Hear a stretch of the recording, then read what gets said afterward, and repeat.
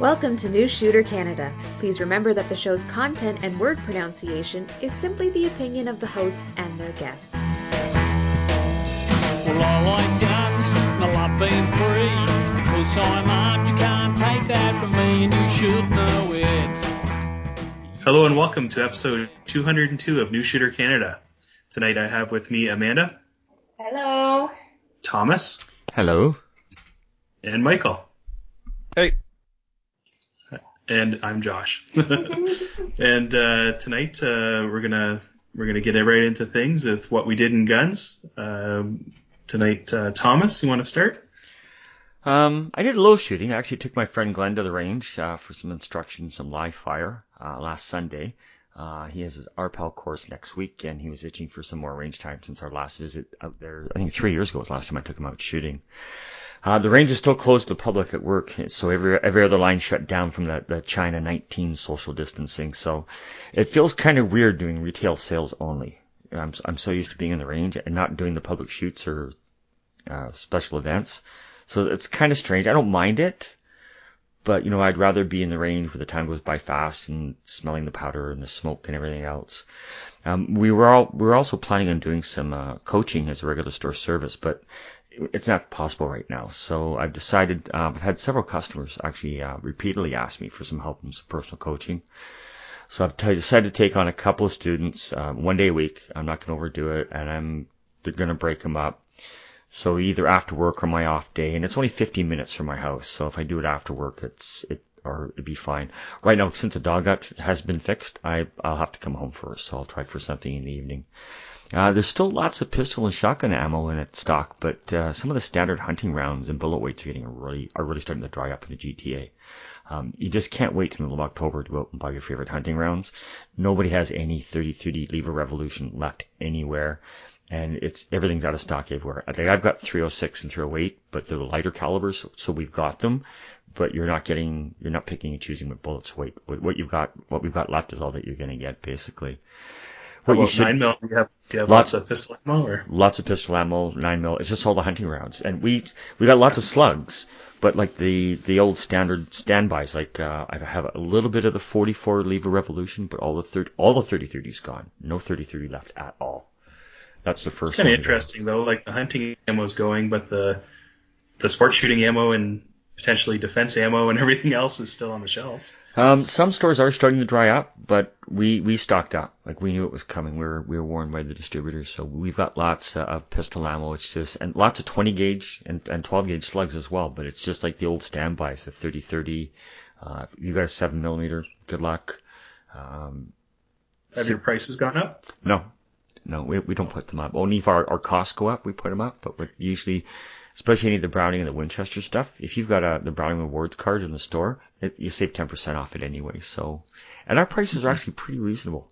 I've looked around and we're usually a little bit cheaper than everybody else. Not a lot, but just, that extra $1 or $2. Not counting GoTenda that sells stuff at cost anyway, but that's another story. Yeah, right. Thomas, were you working there last year during hunting season? Yes. Did the hunting ammo dry up the same way this time as it did last year? Or last year's, whatever. Not as quickly. No. Not as quickly. So this is a yearly thing. This doesn't really have anything necessarily to do with the situation in the U.S. No, not the hunting rounds. The U.S. is used right now. Well, the 30-30, I can see it being affected by the U.S. because it's an extremely popular round, even though it's well over 100 years old. Most of the hunters, like around my age, they still use 30-30s or 32 special. You won't find that either. Any of the old standard hunting calibers, 270s. I've got some of the lighter ones, but it's mostly the lighter ones. And guys going after moose, they don't want the 150 grain. They want 180 or 190 grain. They want to hit something heavy. So, but the smart guys, they come in and especially if you've got an oddball like a 307 Winchester. Which is an old big bore. We order stuff like that in, and we do order in. I've got 3 boxes of 307, but most of the guys will come in like April, May, and put an order through. Especially if it's an oddball, like a 4440 or an older cartridge. If you've got like an antique, like some of the Winchester stuff, they do a limited production run every couple of years of certain of the old rounds, and Aguila does that as well. So if you need something like that, if you got an old like antique, it could take you a year or two to find ammo. So Yeah. Mm-hmm. So stock up. If you find out what you like, even though it's expensive now, you're better off to buy 3 or 4 boxes now, because in a couple of years when you need more, it's going to go up in price, and your gun's going to be dialed in for that ammo, that lot number. Because even if you go and say you like 150 grain, 130 grain, 270, they can perform a little bit differently. Usually if you get the ammo from one lot, it's very consistent. But if it's from a lot a couple of years later, your rifle could perform differently with that different lot number. So whatever you've got your dialed in to hunt with, that whatever load you have, I would always suggest stock up on that. Like buy 100 rounds in it, because if you know your gun likes it, it's going to be there for the next 10 years if you need the ammo. I feel like that applies to like any like hunting ammunition, really. Yeah, it really does. You find out what you like, and then stock up on it well before hunting season. Yep. Even 22s. Like if I go to a store and they've gotten, and Canadian Tire was notorious for this, they would take all their bricks and they would open every single brick. So it was all single boxes. And I would go in there and I would spend a half hour sorting them out to get all the same lot numbers and say, okay, I'll take these ones here and I'll take these ones here. That's why I hate buying single bricks. I want everything from the same lot so I get the same consistent performance. And that's something I wouldn't even have thought about. The only one that's really dried up fast, Remington has an AccuTip slug in 10 and 20. They're gone. You won't see anymore. And Remington ammo, once it's gone, that's it. There won't be any more Remington ammo. So we stocked up too. We got lots of 12 gauge slugs and 20 gauge slugs. But the AccuTips, they're all gone and they won't be coming back. There's just a solid copper sabots now. I haven't been following the news, but as far as Remington ammo goes, did they not get sold to anybody? I don't know if anybody picked up Remington ammo. The last thing that I read was that Ruger picked up Marlin. Right, I saw that. And I think they picked up H&R. So that'll be good, right? Ruger makes good firearms. And they have good quality control. Yeah. And they can... Good warranties. I'd be curious to see what Ruger does with that, because the receivers on the Marlins are all solid bar stock steel, right? And Ruger does everything. A lot of it is investment casting. So it'll be interesting to see what they do with a 336 design. Whether they keep it up, do it old school with a solid bar stock, or if they actually try to cast the part. There'll be changes because they use old technology and to modern times. So they still have all the CNC mess up. The original, the metal, Ruger has one of the biggest investment casting companies in the United States. Companies from all over the U.S. and the world send stuff to Ruger to have it cast. So. Hey Thomas, you brought up your increased COVID restrictions on the range. Are you relying on your members to clean up after themselves, or do you have increased cleaning going on? Oh, they have to. Today? They have to when you finish. You have people that come in? Our range gets decontaminated every day. Mike comes in every day and he de-leads it, everything. And then the stations are left clean, and every time that you use it, there's cloth cleaner. And I clean everything. If I put my guns my cases on the bench, whatever I've touched, I clean down. So I've gone a couple times since COVID, and I'm very cautious that I clean everything before I start, and I clean everything when I'm done. And the members are doing the same thing. Do you have to wear a mask while you're shooting, or just while you're out in the ports? Once you're in the porch, you're fine, because it's social distancing. Because it's only every other lane open right now. But when you go inside the clubhouse or you're interacting, you have to have a mask on. Right. So with this coaching I'm going to be doing, I'll be wearing mask and gloves. Because I will be in close proximity to people. Yeah, you'll have to be within arm's reach, right? Yeah. So. Well, the people that I'm coaching, not, 'cause they don't have their license. Yeah. They have these people have their licenses. They've got their first handguns. They just need to learn some of the fundamentals. Right. So it's basically I'll just be standing beside them, but I may have to do a couple of things. I know one guy has no idea how to sight in this gun, so I'm gonna have to sight in the gun for him and show him how to do it, and then Cool. But we'll see. There's about 5 or 6 people that have asked me, so I made arrangements with 2 people. So I'm going out Monday, and the other guy I'll probably do the next week. I don't know what to charge them though. It's not like I'm, say, teaching them how to holster certification or something else. I'm just teaching them the basic fundamentals. They've already got their licenses. I'm just going to fine tune everything. So I'm not sure what type of a fee structure I should put out for it. Yeah. I'm going to keep it cheap. I'll keep it reasonable. I don't mind going out for a couple hours and making $50. I'm happy with that. Right. But I haven't really thought about it yet. Well, keep us posted on that. I'm looking forward to it. So, Mike, what have you been up to? Well, last time we were on, I was in the middle of hosting an ICOR classifier match. The rest of the match went well. I won my first match ever. Well, not my first match ever, but I got high overall in ICOR. That's, I think, the first time I've won overall in ICOR. And with that, I also got classified as an A-class shooter, so I was pretty excited about that. Overall, does that mean against pistol shooters as well? Sorry, say it again. Is that against autoloaders as well, or just... Sorry, you're top overall, so you're top overall just in revolver or all the guns? This is ICOR, so it's only revolvers. It's only revolver. Okay, sorry, I was thinking IDPA. Yeah. But I mean, like, I'm shooting limited, and I also beat, like, all the open shooters as well. All the open revolver shooters. Okay, beautiful. Yeah. Yep, so I was quite happy with that. But yeah, I was really happy with getting that A-class. I wasn't quite sure if I was going to get it. I really wanted to get at least A-class. But it really helped renew my excitement. And next year I have my eye set on getting Master or Grandmaster. Realistically, Master. So, yeah, hopefully that'll go well. I've called up Savage about Sarah's, what does she have? She has a Model 11. It's a bolt action in 22-250. And I just noticed at some point in time that when you're cycling the action, the brass comes out, no problem, but it doesn't throw it off to the side. It kind of just comes out and then just lands there right on top of the next round. So I had taken it all apart, and I found out that not the extractor, the ejector spring had somehow gotten crushed. I don't know how. Like, you can just look at it and you can see that, like, it's folded in on itself. So I had called up Savage, and I pretty much told him what happened. Like I said, I don't know what happened, but this spring is crushed. And he just asked me, how are all the other parts? How is the actual ejector itself? Everything looks fine. Don't worry about it. I'll just send you all the parts to rebuild it anyways. So quite happy about that.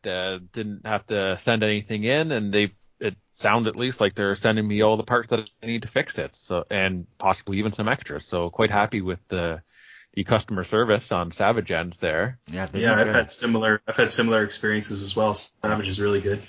Yeah, that's good. Is it coming to Canada or the US? It came out of the US. That was the only thing the guy said, like, hey, sorry to tell you this, but it's coming out of the US, so it's going to take, he said a week and a half.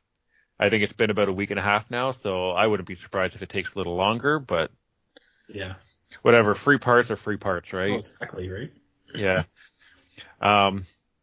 Yeah, and there's an IDPA match coming up soon, and I am trying to decide what to shoot. So I sent a message to everyone on the call, or on the show, and I put up that I could either take my Norinco 1911 and 45 ACP, my Ruger GP 100 and 30, well, I shoot 38 special out of it, or a SIG P226 and 9, or a SIG P239 and 9mm. Thomas, what did you vote for? I don't remember. Josh, do you remember? I voted for the 1911, but that's before I realized it was a Norinco, so now I don't know how I feel.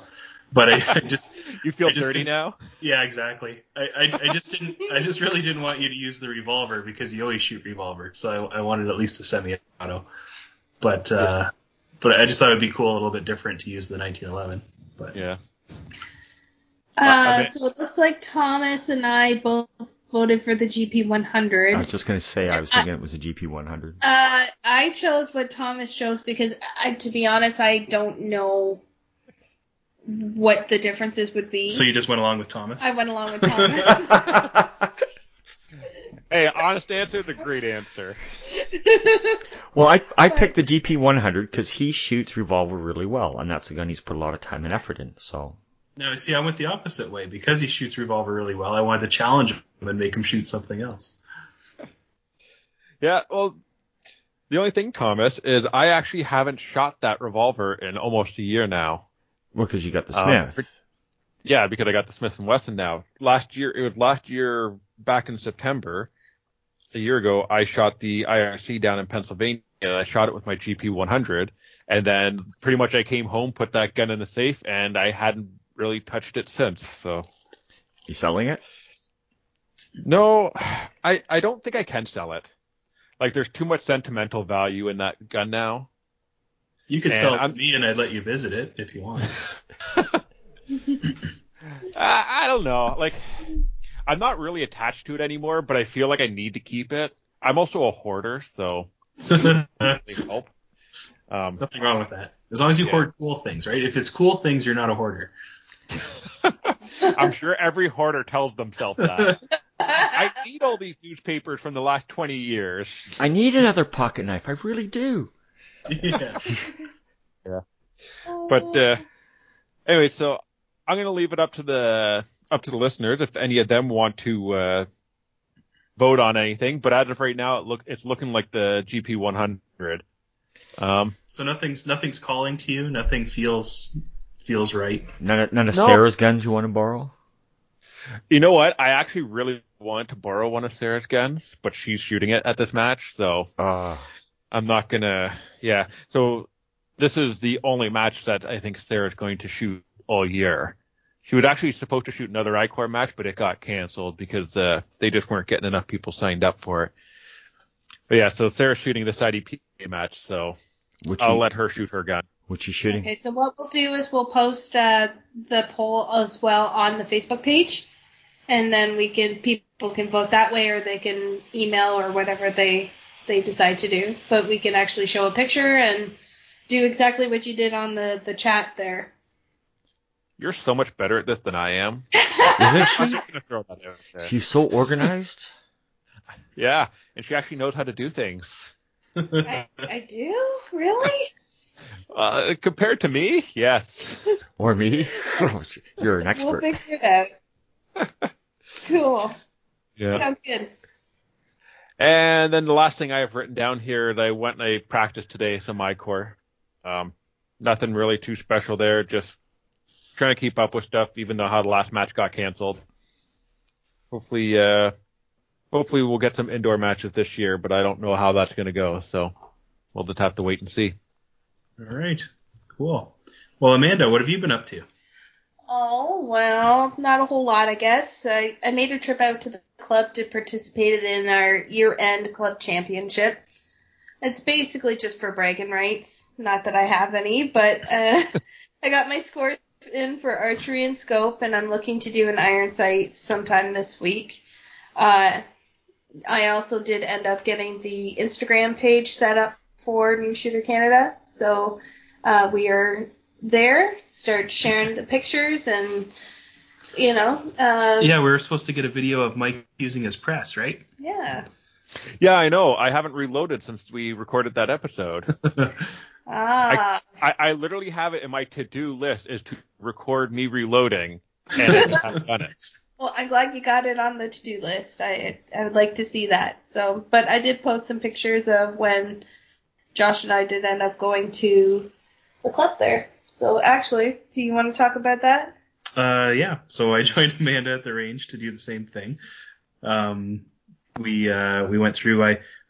We've never really done this before. I thought it was maybe a good idea, especially with COVID restrictions and everything. We thought we would do a club championship, but make it kind of independent for everybody to do. So I wrote a short course of fire and for each discipline and posted it out there to everybody, put up some flyers. Everybody seemed to think it was a good idea. I haven't really got anybody really doing it yet. It's really only been me, Amanda, and one other guy that I know has submitted scores. Oh, yeah. For members only, for rifle, pistol, and archery. Just thought it'd be kind of cool to see where everybody's skill level is at. because it's very rare that everybody gets to come out and actually compete against each other. It's gets kind of cliquey around the club, and you don't really know who's out there and what everybody can do. So I want to put that out there and see if people would participate. So I'm a little bit nervous about the participation level so far, but they've got till the end of the month, so hopefully scores will start rolling in.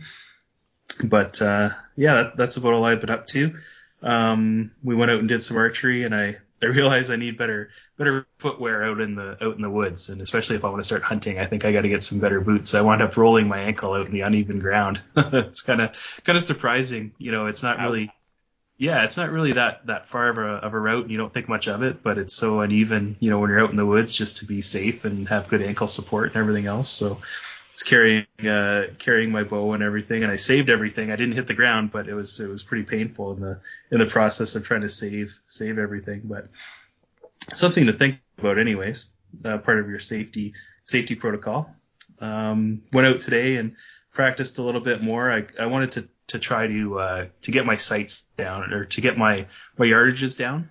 So I set up markers at 10, 20, 30, and 40, and really tried to practice that, and was alternating between the different distances, really trying to nail it down. Really something I'm kind of struggling with a recurve with no sights. It's all just kind of on feel and instinct, trying to figure out where it's going to go. But I don't know, it's a lot of fun. I definitely like guns better, but I find archery is really pretty relaxing, especially a nice fall day like today, just to get out there, and it's quiet. You don't have to have any ears or any special protection on, and it's just kind of nice to walk around in the woods. So it's really been a good part of our club that we've been utilizing lately. Well, it worked out in your benefit because they had the PAL course, so the ranges were shut down for the guns. Yeah, that's right. Yeah, so it allowed you to at least go and enjoy another aspect of the club, right? So that's really... Your club shuts down all gun shooting when you're doing a PAL course? Yeah, that's right.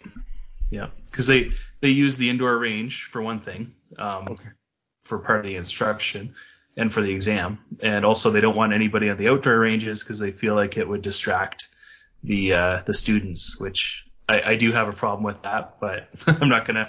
It's not a hill to die on for me, but nobody else has really complained. There's not that many classes that we run, but it does seem kind of strange to me that we shut down the outdoor range for that. Yeah, because to me it almost seems, I could almost see it becoming a contradiction thing where, like, people who they want to bring new people in, but they don't want people to get their licenses at your club because it shuts down their club. Right. Like, you know what I mean? I feel like it's going to end up in an endless loop at some point in time. And I don't. Very few PAL courses have a live fire portion. Well, no, there's no live fire, but they use the range when they're doing the examination. As far as like pretend loading and handling and everything else, they use the range. And our clubhouse is right attached to the range, so if someone was in there shooting, it would be relatively loud in the clubhouse. So I understand that part. It's the outdoor part that seems weird to me. Yeah, I agree. It's a gun club, for crying out loud.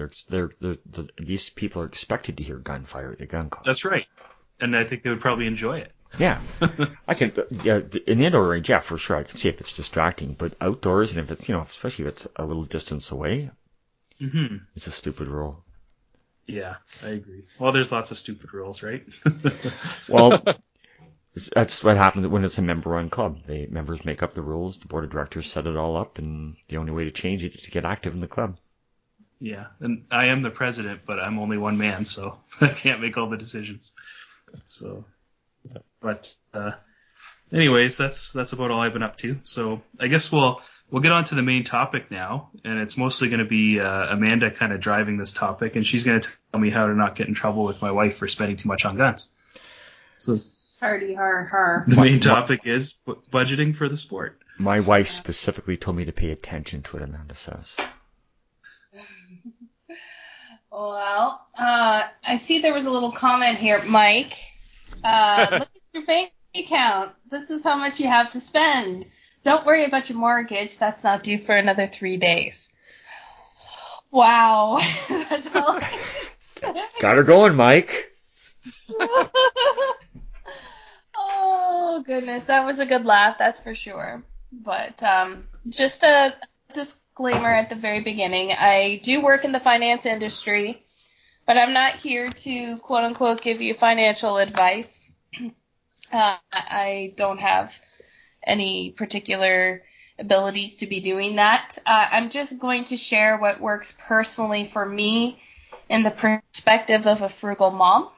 So, but let's start with how everybody else prepares for a purchase. I'm very curious. Maybe we'll start with Mike. I am actually kind of OCD about my money and my management of money. So I just wait until the gun budget goes up enough. I have a set amount that I put into it, you could say every week, and you just wait until there's enough money to make your purchase. That's perfect. You don't need this episode then. That's good. I like to hear that. What about you, Thomas? I don't have any financial plan. I just see something that I like and I wait towards Christmas or my birthday and then I beg profusely and usually I get it.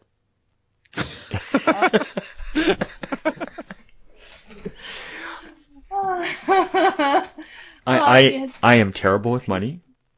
I have a credit card. It's in my sock drawer. I don't use it unless I'm going on vacation or something where I'm traveling. I will bring my credit card. I'm not supposed to use it because I've been bad in the past with it.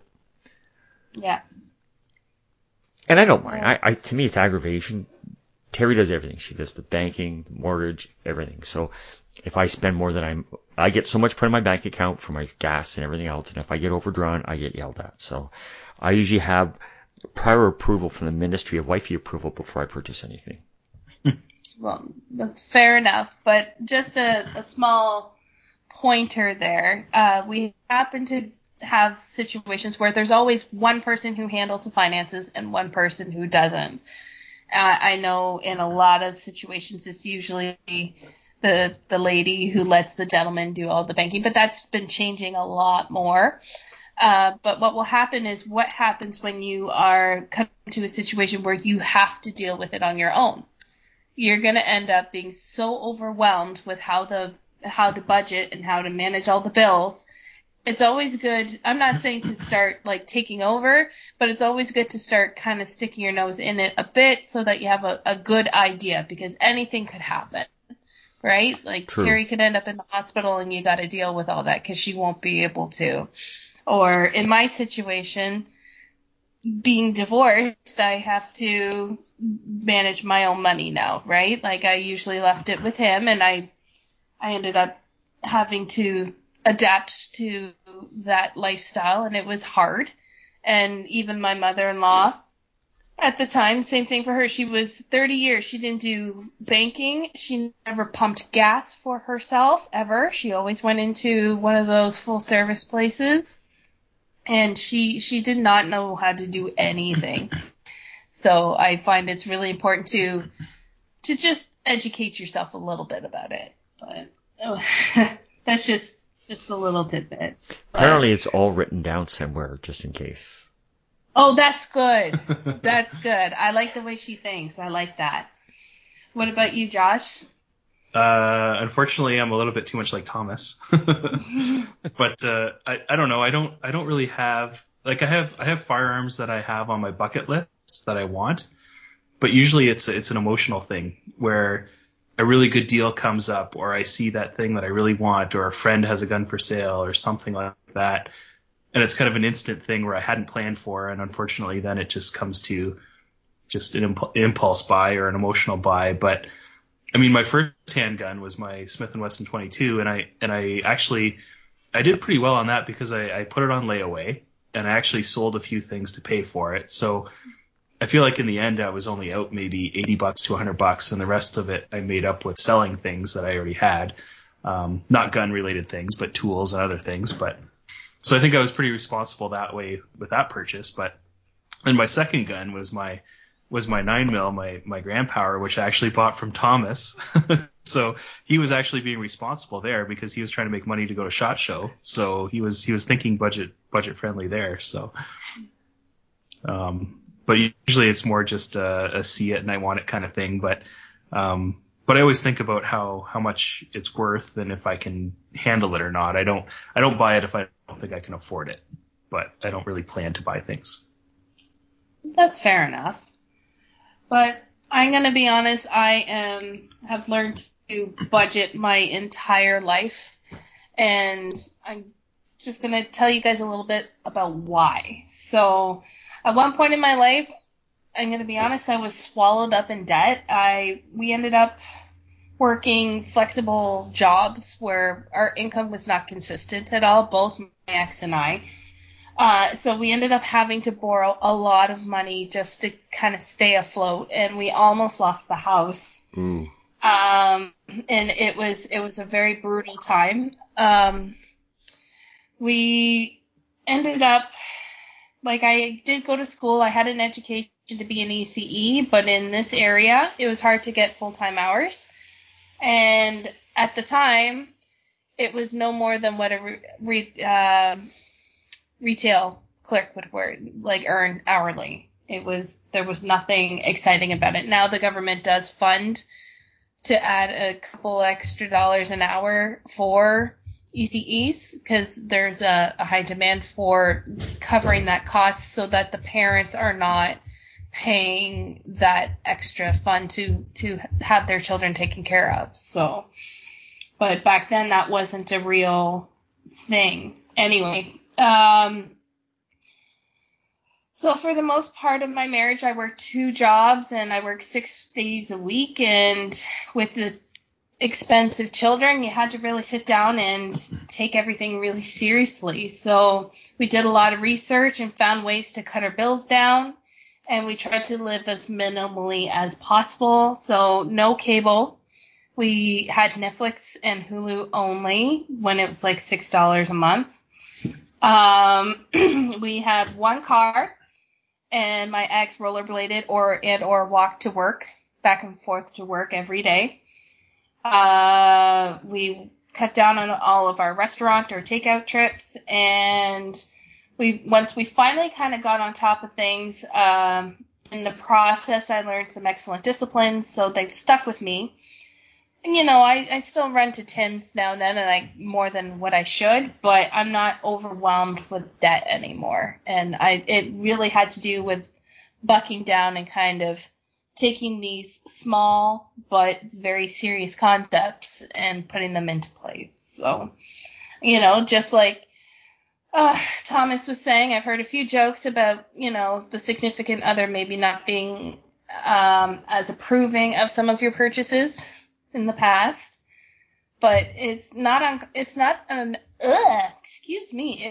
uncommon thing. In fact, it's one of the top reasons that couples do get divorced is because of finances.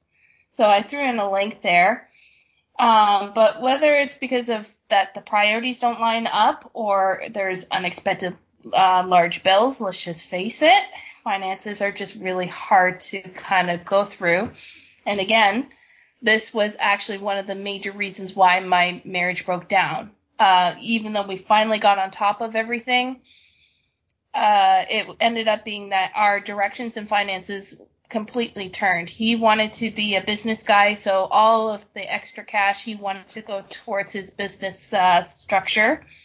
And I tried to go along with it for a long time, but I wanted to spend more money on small hobbies and short-term goals like vacations and things like that. And he said, no, until we make it big, this is where our money's going. And I did that for a long time, and I couldn't do it anymore. So for the love of the sport and for the love of our families, I just really encourage people to, sit down and think about what it is that you want. So let's see here. Well, I just want to say thanks for being honest about that. That was some pretty deep stuff. Oh, totally. But I mean, she's an open book. I am an open book. I'm very honest about what my life is like and what it is that I've learned from it. So it's really, really important to me that people don't make the same mistake I did. So why not share that story with people? So, well, it sounds like some of you guys have at least, maybe for you, Mike and Josh, where you kind of set goals as to which purchase you want to make? Like you might have a list. I don't know. Mike, do you have a list right now?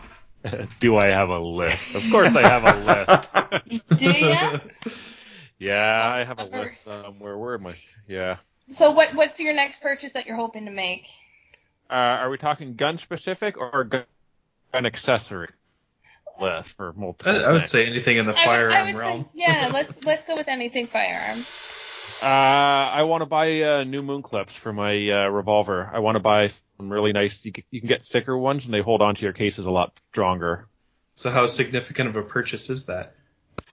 To buy 100 of them because I want at least 100 of them. Let's just put it that way. Because you're gonna reload and you're gonna put them all in your cans on the clips, right? So yeah. So I put all my ammo on the moon clip, and then I have a carrying can that I put all that in there. And the can I think holds somewhere around 50 of them. And you can either buy them in batches of like 10, 25, 50, or 100. And moon clips are they're pieces of sheet metal. And they lay on the ground. So you're going to step on them, you're going to bend them, and then they're garbage. So I figure buy a whole pile of them, and then I won't have to do it again. And also, like, buying at Costco, if you buy it in bulk, you get it for a better price. Well, fair enough. okay, so you didn't answer my question. Oh, sorry, what was your question? How significant of a purchase is this? How much, like, in dollar value? Hundreds of dollars? No, Like, they're not that expensive, are they? Oh, yes, I think the ones that I was looking at come out to, now I can't remember exactly, I think it's about $4? No, $4 seems like a lot a piece. I want to say that I had budgeted that I needed at least $250 to buy 100 of them. Okay, all right. Yeah. So it's not nothing, but it's not crazy money. Yeah, it's not throwaway, but it's not, yeah. And there's no way you can 3D print them. No. it just wouldn't be strong enough. Yeah, darn. But that's a good idea, though. I like that idea. All right. What about you, Josh? What's on your shopping list? Oh man. The next one.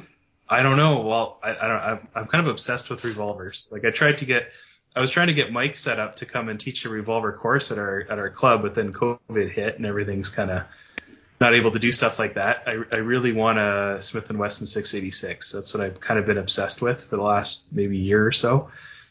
But that's a significant purchase. They're, close to $1,000, and I can't justify that right now. But I guess if I started saving and putting a little bit away here and there, I'd get there eventually. But it's really hard to start something like that.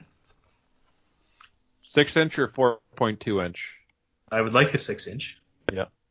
Mm-hmm. Figure longer is better, right?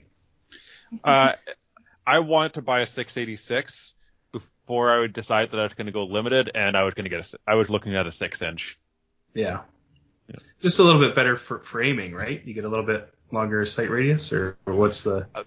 My thing isn't so much sight radius. I've shot various length guns in the past with iron sight, and I'm sure that there's a huge difference when you get down into the States and they're shooting like a 2-inch barrel like revolver or something like that with a stupid short like sight radius.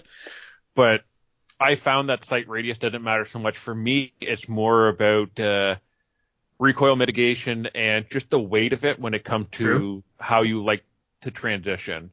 Yeah. So once again, this is me being, all about action shooting. To me, it's about how fast I can transition from one target to another, and I have found that I can transition faster with a heavy gun than I can with a light gun. There you go. Yeah. Well, that's an exciting purchase. So yeah, that's the next thing on my list, and unfortunately, is a big one. It is. What about you, Thomas? I want a Spyderco smock. Very good. That's the only thing. All the Spydercos. Are there any Spydercos left? I don't have any of the Salt series. I don't know. There's a few guns that we've got an old high standard 22 that's been in the U shop since I've been there. It's old school. It's got the big bull barrel that's all fluted. They are nice. Yeah. It's a beautiful bullseye gun, and the gun's got to be 40 years old, maybe 50 years old, but it's still like $750. And even like I'd get a bit of a discount on it. That's a lot of money for a used gun. Yeah. Well, they are nice though. I know Mark at our club, he's got 2 or 3 of them. I've tried them and they feel so solid. They feel so different. You know, they're nice and heavy, and the trigger is so crisp, and the sights are nice. And I think what it is that the first handgun I ever fired was a high standard, and it was that exact same model. And when I fired it, I had no interest in target shooting. I had no interest in pistols whatsoever. I had a friend talk me into the range, and I really didn't want to try the handgun, but he put that high standard in my hand. The trigger was so light, I double tapped it a couple times, and it was so hard and it was so challenging. By the time I was finished shooting with him, I liked pistols.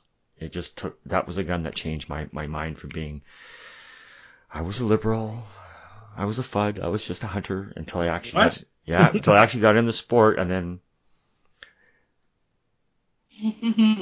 Well, you sound like Amanda. Well, you had to have somebody take you out there and experience it for yourself. Because I just, like most people, the only thing you see handguns on is TV. I didn't know anybody that shot pistols. I was never exposed to pistol shooting. I was always exposed to long rifle, like bullseye, prone shooting, the cadets, and hunting, but handguns never came into the equation. So maybe I had a predetermined bias about them until I actually tried it. And then I shot the high standard, and I really liked it. And then he put a World War II 1911 in my hand that had been tuned. And I took my time, and that thing shot fantastically. So my favorite guns these days are 1911s, and I still want that high standard. But I think maybe it's, looking back, maybe nostalgic reasons that I want it. I've got lots of 22s. I don't need another 22 pistol. But just something about it, the old old school high polished blue, and it's just nice. So that's the only gun I've actually been looking at work, is that one pistol. Well, you know what I've found is the biggest problem? I don't find that buying the actual gun is the biggest problem. It's the ammo, to me anyways. It's like the constant feeding of the gun seems to be the biggest hurdle for me. Like I think it was the last episode, we were talking about how much you can reload for, and I was quoting the price on a box of 50, and Mike's like, well, I never buy anything in a box of 50. I would always buy bulk. And it's just like, it's hard to come up with that $300 to buy a case of ammo, right? It's easy to go and spend, or easier to go and spend maybe $16 on a box of 50, but that really adds up over time. It's really hard to budget for the cost of ammo. Yeah. Yeah, and I understand what you're saying, because I know usually what happens going into winter is when I do the bulk of my reloading is I end up with more than $1,000, couple $1,000 worth of bills of all my reloading supply for the next year. But you have to know that that's coming. So I also spend no money on any ammo for the rest of the year either. Right. So you can kind of plan for that a little bit better. Absolutely, you can. So I'm glad that you guys all have goals that you focus on. Mine is now the Browning BPS is my next one. I want it, but I can't put it on the credit card because my rule of thumb is that we're not to spend money that you do not have. And, for some people that would be really easy, but, the average Canadian owes $1.77 for every dollar earned. So that's almost double what you make. Well, let me know, because we've got a couple of BPSs in the used section, and they're in nice shape. And we got a Smith & Wesson pump, and we've got 1400s and 1300 Winchesters. I can put you in a Wingmaster for $450. No, $425. Do you have any 686s? No, we sold it. We sold our range gun. I don't want to hear, la la la la. Don't want to hear it. La la la. And I think it went for like $700. I'm gonna get a really good deal on your Ruger, Mike. No comment. He's quiet over there. My goodness, as tempting as that is, it's just not a smart thing for me because it's just going to cause me issues later on. So when you get near the money that you have, like when you save what you want, let me know, because they come in. I will. Thank you. I will. And we'll look for one of the older ones, because the newer ones, they have a matte black paint finish, and the older ones are all high polished blue, and they're nice. So we'll see if we can score an older one for you. Well, that would be wicked. And I mean, that's been the main thing. I would like a used one, because I think that's more practical for me, but maybe for some it's not. So I mean, you have to base your purchases on want and practicality, right? So shop around, do your research, have a buddy like Thomas get the deets for you, right? So the next thing I would suggest is, budget sheets. And I mean, when's the last time you guys have done a budget sheet? It sounds like Mike might. I have a weekly budget sheet that takes, yeah. You're my star pupil, Mike. I have like I don't know how many sheets on Google Sheets, and it's all my budget, and it's done weekly, and yeah. Sarah says that I get more excited about doing the budget than I do about going shooting. So that should give you a perspective of nerd. Yeah. You married the right girl, Mike. Gosh. Why? She doesn't care. Oh, wow. Terry has one. What about you, Josh? No, I've unfortunately let kind of like Thomas again, let Laura do most of that. So. Well, to me, I had to sit down and break down every single bill. And then from there, from what remaining cash, I had to look at what other spending I had, I had to look at my other spending and figure out how much I could afford to put aside. And I mean, for me, this helped to prioritize my wants and needs. And I'm curious, so you did weekly. Is it a common practice for Terry then, Thomas? Oh, yes. Yeah, she does the budget. Yeah. She does it all. What about Laura? No, just when we seem like we need to. So when things feel like it's tight, yeah, exactly. When it starts to get tight, which is the way we used to look at it, right? But I personally use an app called Mint, and it is free. I also have a link down there. So it links all my bank accounts, my investments, my mortgage company, and it will send me an email letting me know, oh, you're close to your budget, or you spent more than usual on this kind of service. So, and it'll let me know if I've went over budget for the month. So I personally revisit that on a weekly basis and check that all out. So, the main staple of how I ended up budgeting myself and putting all my discipline in was the envelope system. So have any of you guys heard that before? Yes. Yes? What about you, Mike? I think I have. That's where you put your money in, like, this envelope is for food, this envelope is for fun, this envelope is for transportation. Correct. And only cash only. Cash only. Yeah. So I did that with jars when I first lived on my own. Yeah. So this was how we had to discipline ourselves with the whole budgeting concept, because it was so easy to debit. It was so easy to use the credit card, and we took all the cash out, and we had the envelopes, and we would hold each other accountable because we checked through the envelopes to make sure we weren't dipping into things that we shouldn't. And, after a while, I was able to set up savings accounts to be able to put them aside, and I'm very proud of those. I probably got 7 or 8 of them, savings accounts, all for different things. So one is for my house and car insurance, because I have that payout annually and quarterly. I have one for Christmas. I have one for haircuts. I have one for vacation. I have them all over. But it really helped to kind of put things into perspective again of what it is that you have. And it takes the edge off when an opportunity does happen to make that extra purchase. It's not like, oh, well, I have Christmas coming up right now, and I'm going to have to fork out over $1,000 for that. I've saved for that all year round, so when Christmas comes, it's not going to hurt me any different. So it might feel like it's straining you in the beginning, but in the end, it's such a big reward. So, Well, I cut my own hair, so I've got you beat there. oh, wow. Lucky you. But, but I just want a sidebar here. Like my budget was so tight that I only had $60 every 2 weeks, and I had to cover my makeup as a lady. And let me tell you something, $60 doesn't get you very far.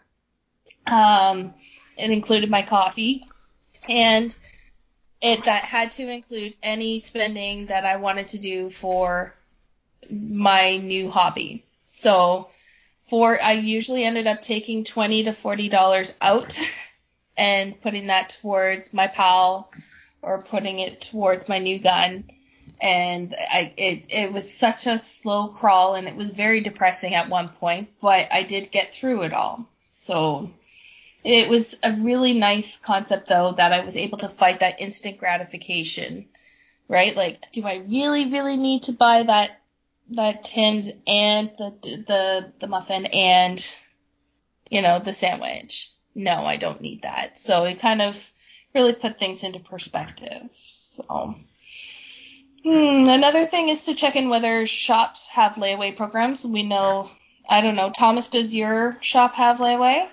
Depends. Depends on how much you put down on it. We don't normally do layaways. If you come in, if you want me to special order you something, or if you put, say, if layaway for a week and you put half down, something like that normally, but we don't normally do layaways. Okay. Yeah, I wasn't too sure how it was in this industry, but I do know where I used to work. We could do a 1-year layaway on jewelry pieces, and you had to pay so much a month, and you would get your money back if you didn't make your payments after a certain period of time, but you would lose the piece and the price. So, and away it went back into the shelves for someone else. But it was a nice concept. Could you explain what layaway is? Layaway is when you make monthly deposits onto the product that you want, but it stays in store. So you're almost like reserving it, and then you're almost like financing it, but you don't actually get it until you've paid it off. Usually no interest either, though. Yeah, there's no interest either. Okay, so there's no like quote unquote fee associated with doing layaway. No, at least not in my experience. I don't know what it would be like in. Well, no, when I bought my first handgun, I bought it at Bullseye in London, and I had to put I think it was a 30% down payment on it, and there was no interest, no other fees, but then I had to pay it off in another 3 months. That was the only. So they stipulate you have to pay it off in 3 months. Yeah, it didn't matter how much I how much I paid after that. I could wait another 3 months and pay the balance, or make monthly payments until then. They didn't care, but I just had to have that specific down payment, and then there was no interest or fees, and just pay it off by X date, and it was all good.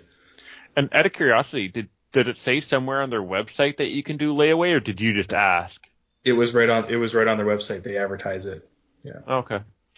Yep, they advertise like price matching and layaway, and they'll price match and layaway for you. So if you see something like with Josh, for example, it was GoTenda that had the really super cheap price on the. That's right. I forgot. Yeah, I price matched and laid away. Yeah, good memory. He price matched it and he laid it away, so at the same time. So yeah, there's a lot of stores will do it, especially ones away they weren't from the happy GTA. about it, though. I think he said he wasn't really making any money because GoTenda sells everything so cheap.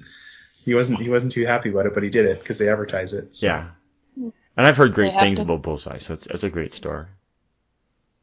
Yeah, Definitely. for sure. I've had a good experience there myself, and like I said, not all stores will offer it, but it's something to consider. Like, I'm not familiar with the layaway programs, what gun shops would offer, but it's something you could have enough to put a down payment, and you have the ability to be able to make those deadline payments. Then maybe that would help you with your goal to. Yeah, I don't remember what the penalty was for not meeting the deadline, but. Mm-hmm. Yeah, my experience with layaways, there was no penalty. You just lost the piece and the price that it was guaranteed Then you'd at. lose all the money. What about the money that you put down? They would be sent back to the client. Okay. Yeah, so that wasn't an issue. So you wouldn't lose any money. You would just lose the product. You would just lose the product in whatever sale that they could have locked it in at. So, quite a bit. They would have had like 20% off on certain jewelry pieces, or if it went on a clearance, to guarantee that you got that piece, you would put it away on layaway, and you had to be broken down into 10 equal payments.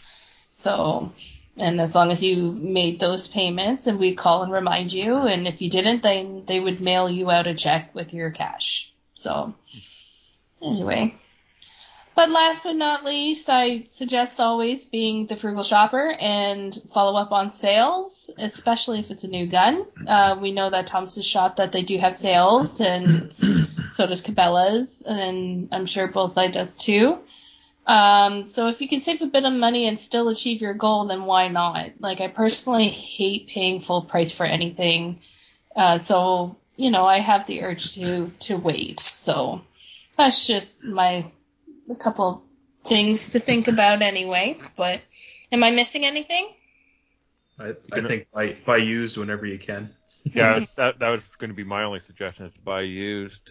Mm-hmm. A lot of the time, I do look at used. I think I've bought one new, one used, and I love my used gun more than my new gun. Seems like most people don't use their guns as much as we do. So yeah, well, definitely if you're not buying it from a competitive shooter, then you're probably a lot better off. Yeah, right. My only thing is, if you're a newbie, new to the sport, and you want to look at something new, have an experienced shooter or somebody that you trust look at it for you first. Because what I've noticed when I first started joining gun clubs, sometimes some of the old timers they'll go in and they make a point of dumping all the garbage on the newbies. They know you're new and you don't have any money. Hey, I got this. I could sell this for $150, and it's a couille that you can. And they don't know any better. Yeah, and they don't know any better. And I've seen it happen dozens of times. I know people that specifically dump stuff on newbies in a couple of clubs. So, if somebody offers you an amazing deal at a gun club, it's probably an amazing deal for a reason. Have somebody check on it and just, have a buddy say, is it sound? Is it safe? But that would be my only advice, is get somebody to check it for you. Absolutely. Because I've been burned. Smart. I got burned when I was new. I've got guns that I wouldn't consider sale worthy dumped on me. So I'm talking from experience. That's why I'm saying it. Oh, for sure. When you're buying a gun, you want to make sure you're buying a quality gun. Yeah, I mean, I bought my 9mm off a really sketchy guy, so I you know what's funny? I almost bought a 9mm off that sketchy guy too, but I wised up and didn't. Oh man! You should have seen the sketchy guy that gave it to me. Oh man!